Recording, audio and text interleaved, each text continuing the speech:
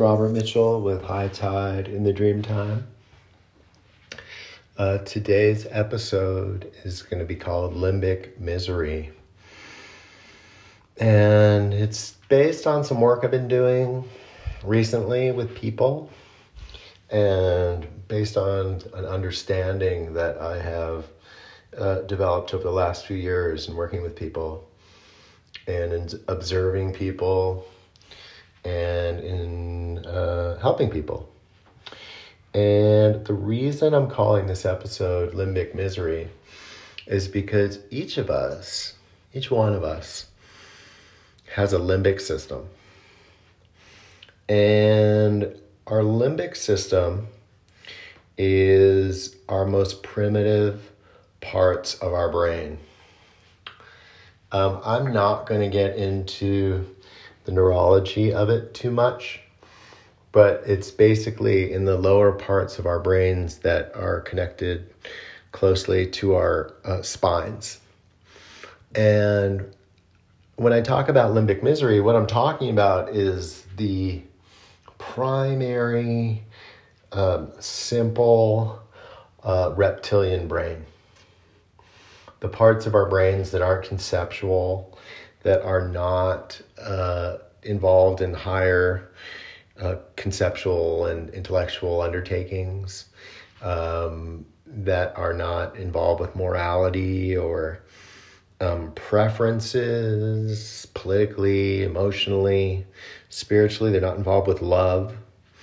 They're just involved with our well-being and our survival. And for so many people that I've worked with, and they're similar. They're the parts of our brain that are similar to, I guess they're called the reptilian brain. They're similar to lizards and snakes and crocodiles and probably dinosaurs. But those creatures don't have the high mammalian functioning that we have and that we use to problem solve. So, I think that sharks are like that too. Whenever I hear about a shark attack, it makes me laugh because there's always some expert that says the shark made a mistake. It thought the surfer was a seal or the swimmer was a seal. And I always think that's really funny because I always think what the shark thought was, I'm hungry, I can eat that.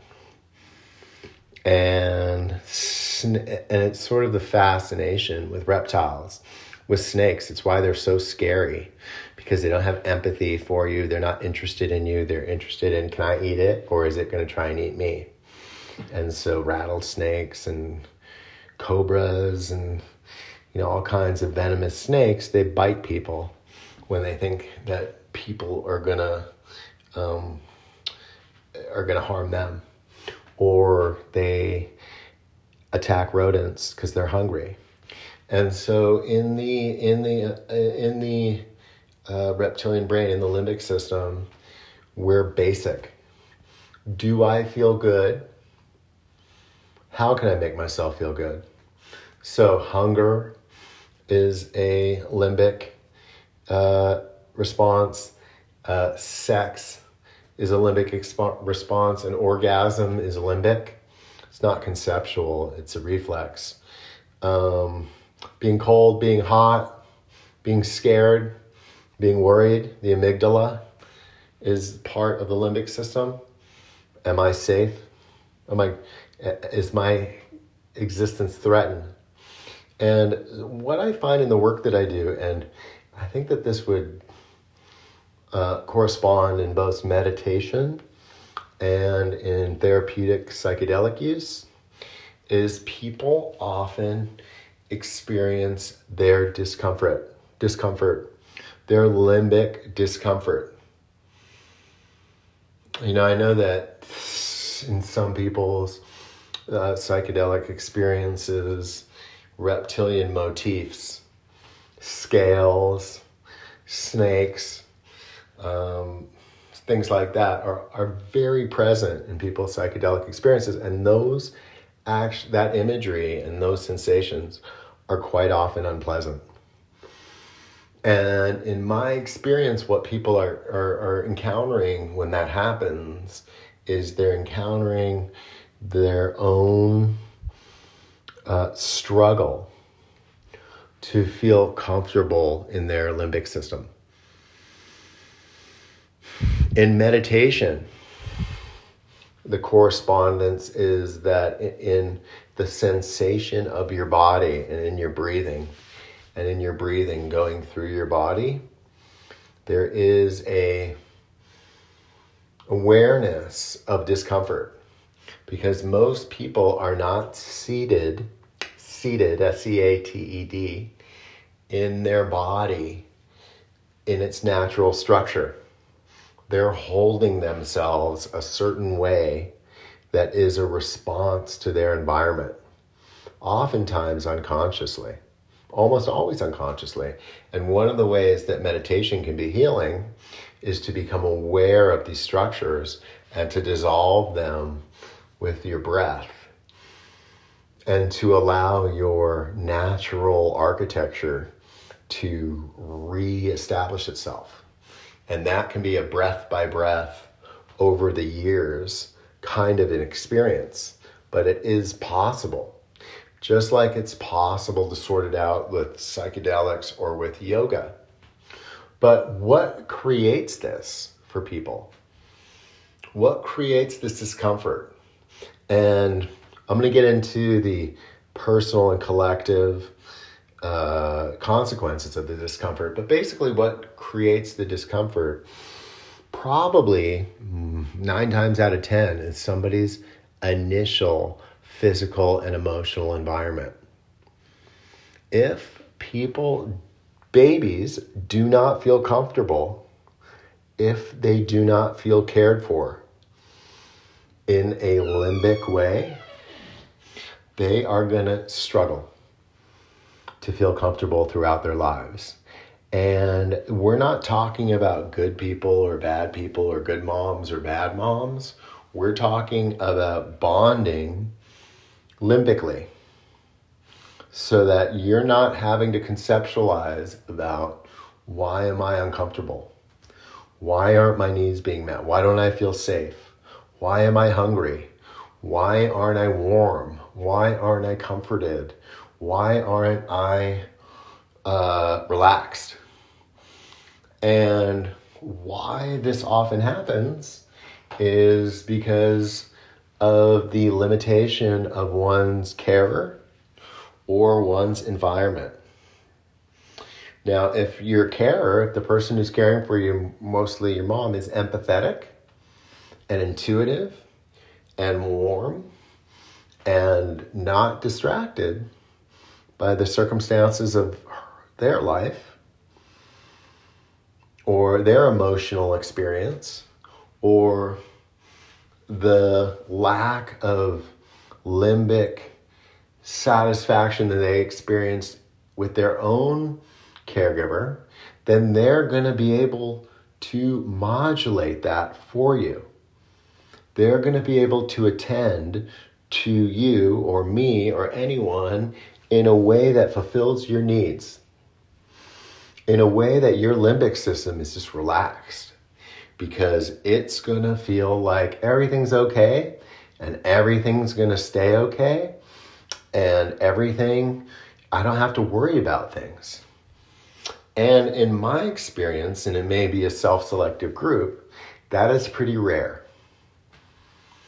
Either because there's an emotional situation going on in the environment, or a physical limitation, or a lack of intuition, or a distraction because there's other children around. But whatever, or something in the relationship with the father, like all that's possible. More often than not, those limbic needs do not get met. And so what you see in the culture, what you see in the world, is you see many, many people struggling with limbic discomfort throughout their lives. So how does this work? How do you see it? Well, if your limbic system is uncomfortable, if your limbic system is unsettled, if it hasn't decided that your environment and the world it lives in is super comfortable, it's going to be really hard for that person to feel comfortable. So they're going to try a lot of things to make themselves feel comfortable. And a lot of positive things can come out of that. A lot of super creative people have limbic discomfort because their creativity distracts them from their discomfort. Many high achievers, they work, workaholism. They are distracting themselves from their limbic discomfort. People who are daisy, who are dreamy, who aren't paying attention to their environment, are distracting themselves. They are in a daze trying to ignore their limbic discomfort. All addictions, historically, are trying to assuage limbic discomfort. Alcoholism, drug addiction. The opioid crisis that we have is about people's discomfort in their environment that they cannot tolerate. So it's so primary to be able to feel good in your body, to be able to feel safe and comfortable and supported, and that the experience of your body is actually a pleasant environment. And for so many people, that is not available to them. And, one of the things I notice about people when I work with them is my sense of, are they comfortable in their body? Even socially, I'm aware of that now. With this work I've done, is this person comfortable in their body? Do they like how they feel being them physically 24 hours a day? And oftentimes the answer to that is no. And so there's a couple ways to resolve this, and there's a couple ways to look at it. The environmental crisis that we find ourselves in is primarily a state of limbic discomfort. Our environment is so fundamental to our experience that knowing and seeing and experiencing and having feedback that the environment is unhealthy is creating an enormous amount of limbic discomfort in people. An enormous amount.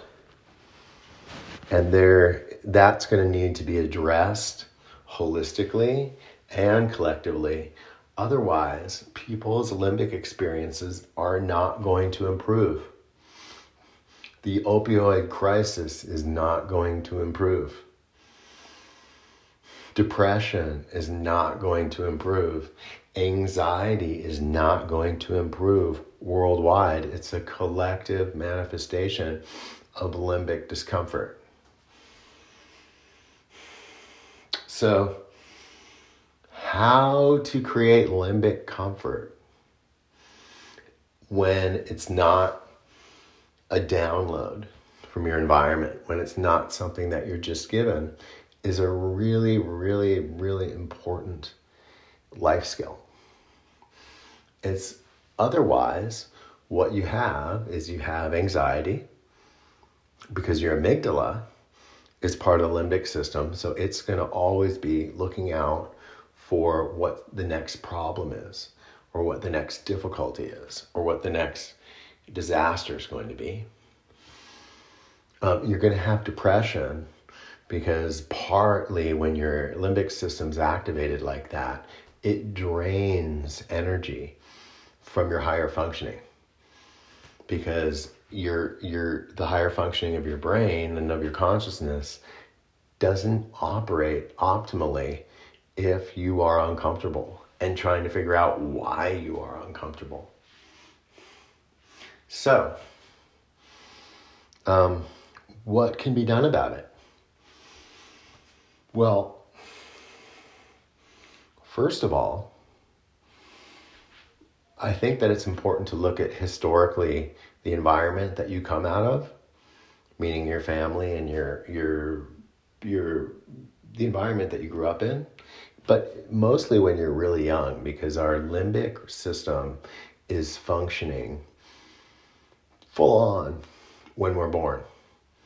Our higher brain operations are not.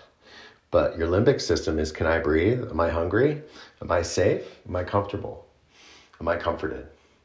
You can see a baby's like that 2 minutes after it's born, trying to get comfortable. I've seen that myself.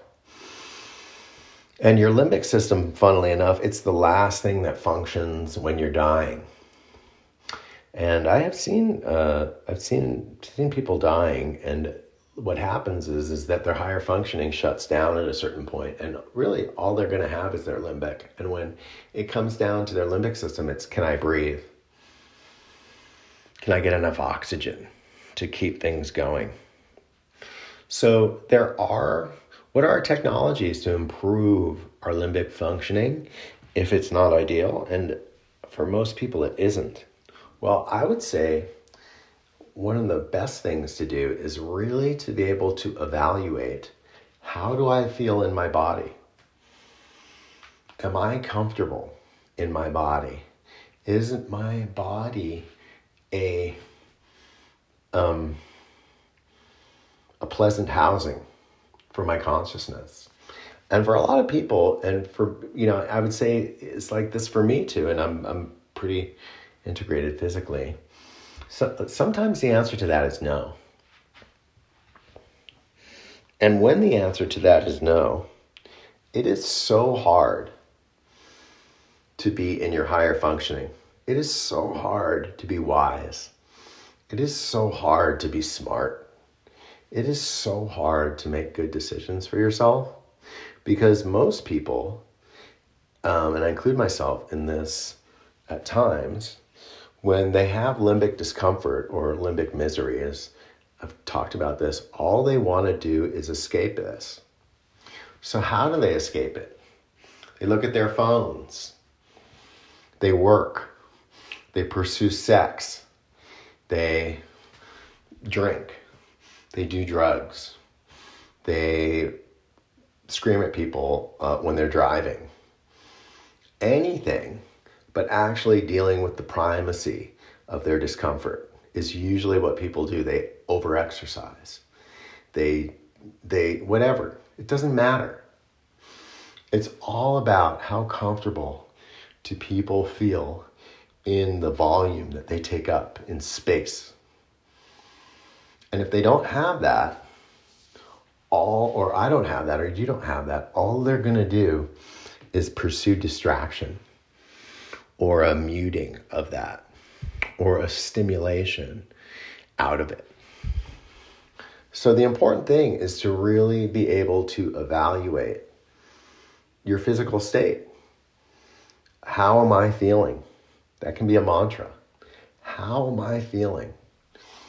And I'd say that the primary way, the best way to develop an awareness of this is a meditation practice that's based on awareness. Because if you breathe and you become aware, and I've spoken about this in other podcasts, if you become aware of how your breath moves through your body, you're going to find the places that your body restricts its movement. And more often than not, these places of restriction are going to be related to your limbic discomfort or your limbic misery. You're going to have held yourself in a way that's a habit to contract your awareness of your discomfort, to tighten around it so that you don't feel it. And this could have happened 2 years ago, or 10 years ago, or 20 years ago, or 40 years ago, or 50 years ago. It doesn't matter when it happened. if you've experienced that discomfort in your body, you're going to try and clamp down around it. So I would recommend anybody. That's why meditation is so good for depression and anxiety. That's why it's better than any drug, any SSRI, because if you really tend to yourself, if you really tend to the organism that you are through meditation, through awareness, it not only is going to release those restrictions, breath by breath, and it can be 10,000 breaths or 20,000 breaths or 30,000 breaths or 50,000 breaths before the restriction opens. But when it does, it will tell you why it's there. It will tell you why that restriction is there when it opens. It's like open sesame. It's like a closed fist that has a note inside of it. And when you open it, you see the note that was left there. I have this restriction because of this. That's why Vipassana meditation is called insight meditation, because it will release the insights that are buried in your restrictions that you're holding in your body if you tend to it with breath. Yoga can be like that as well. Yoga, when you stretch out the restrictions, when you breathe into the restrictions, can be another tool where you can find the comfort beyond the discomfort. Because all of us, in our natural structure, the genius of how our bodies came together, just in the same way that solar systems and Crab nebulae and the whole universe has a logic behind the way that it's designed, that it's formed by an intelligence, so is each of our bodies. All of the genetic material that merged came together for the most part in the most optimal way for our bodies to support our life and house our intelligence. And if you breathe in through that structure and open up the restrictions of that structure with your breath patiently, breath by breath, it will not only release the restrictions and the reason for those restrictions into your awareness, but beyond that, it will return you to your original structure. And in that original structure is limbic comfort. Your nervous system, your brain, was not designed to suffer. It was designed to function as optimally as possible to help you navigate your environment and your life. Same for me. Actually, especially for me. And when you encounter discomfort built into that system, it's been built into it historically. It is not an agency of your kind of eternal being. It's an agency of something that you've encountered in this lifetime. And something that through consciousness, through awareness, you can transform into comfort. Anybody can do it if they apply the proper tools. And also I want to say cigarette smoking and marijuana smoking is also a way of dealing with limbic discomfort. It's a way of distracting oneself from how they feel.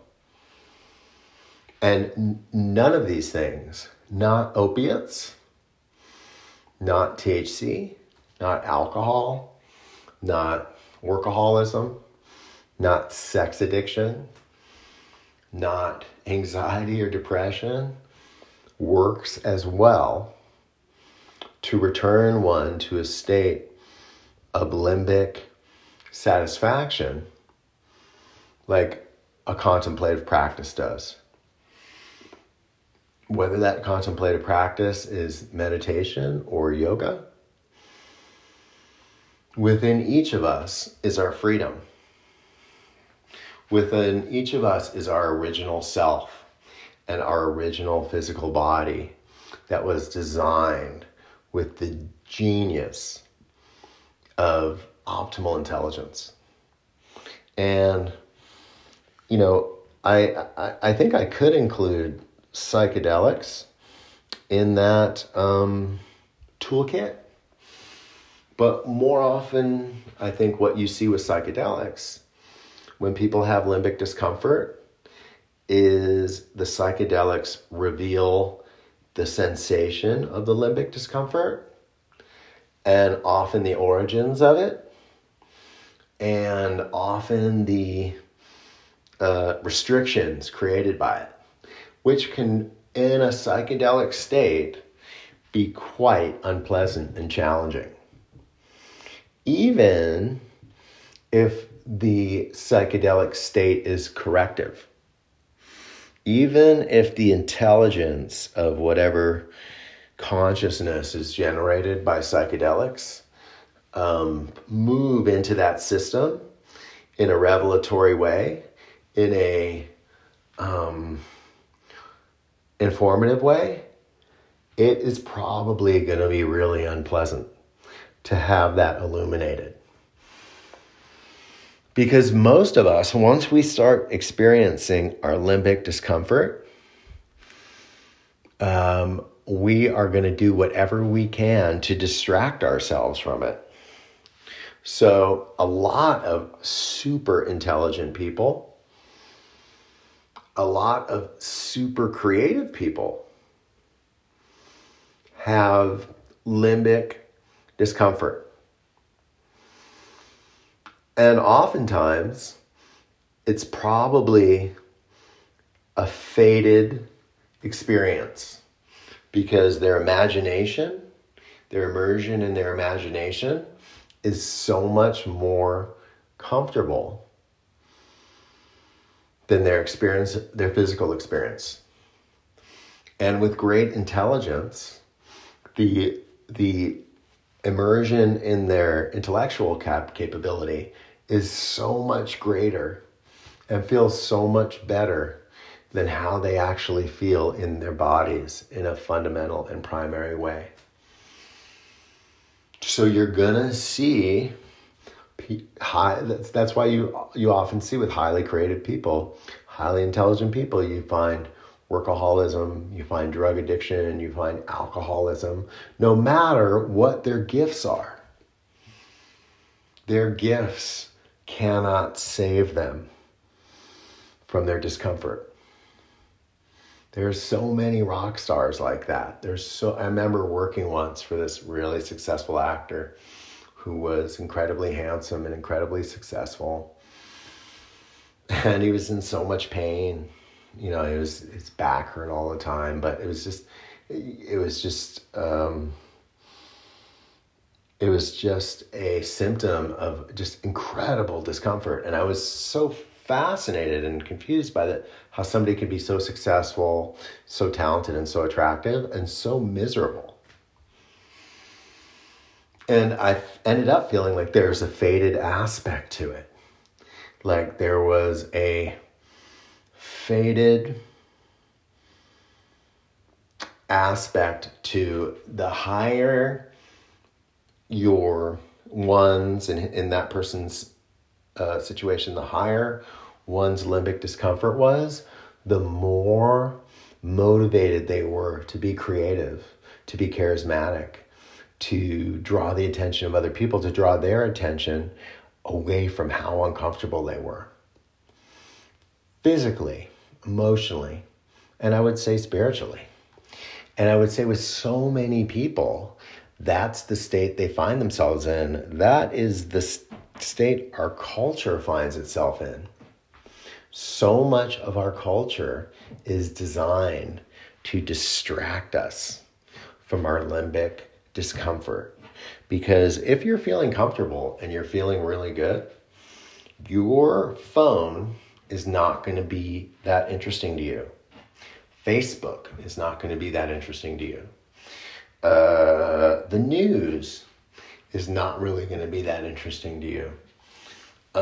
Culture is the actual enemy of limbic comfort. Looking outside oneself for stimulation and for association, no matter what that is, whether it's sports or television or film or politics, you're never going to find a correspondence with your own comfort in your own experience outside of yourself. However, culture is designed and the economy is designed for you and me or anybody to seek the fulfillment that we don't experience ecstatically in our own experience of ourselves outside of ourselves. So manifestations of culture are not to benefit you. News is not to benefit you. Entertainment isn't to benefit you. It's designed to remove your attention from your own experience. Great successes in entertainment are designed for that. And I think we all have to be honest with ourselves and think, have things that have greatly affected us and greatly inspired us through creativity, have they made us feel better? Some have. Some have led us on paths to more self-awareness and more creativity. But more often than not, the things that we use to entertain ourselves are things that remove us from that struggle. And so I think that if people listen to this podcast and if it's meaningful to them, I think the goal would be to notice your own level of comfort in yourself in the coming days and notice it in other people. And notice it in the culture.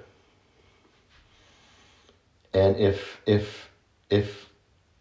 and in noticing it in other people and having empathy for it in other people, we're able to develop empathy in ourselves and for ourselves. And to notice when we're not feeling good, we're not feeling satisfied, when we're not feeling happy, and thinking about the things we can do to increase our limbic satisfaction and our limbic pleasure. It is a very, very, very profound consideration. So I hope this is helpful to people, and I enjoyed making this podcast. You can check me out at www.goingquantum.org. And I always look forward to making these. And I hope that you guys have enjoyed it. This is Robert Mitchell. And I am wishing you all well. Bye.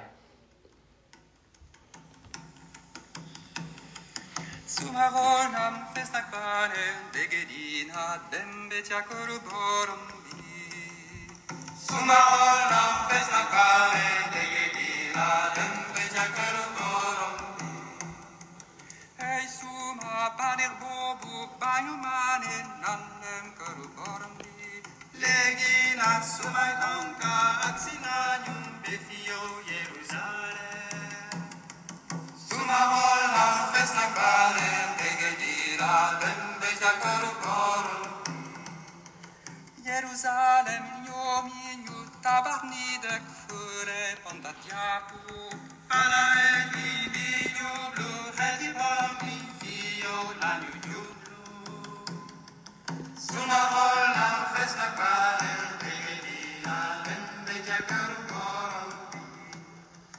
Dar magal turboro mi nanuare ti pada istra